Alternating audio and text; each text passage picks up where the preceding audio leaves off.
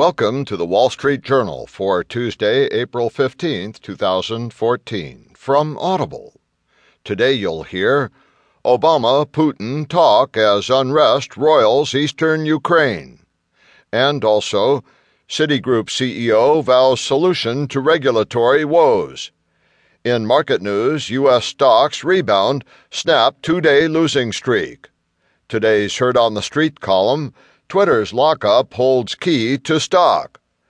From The Informed Patient by Laura Landro, lung disease treatment without major surgery.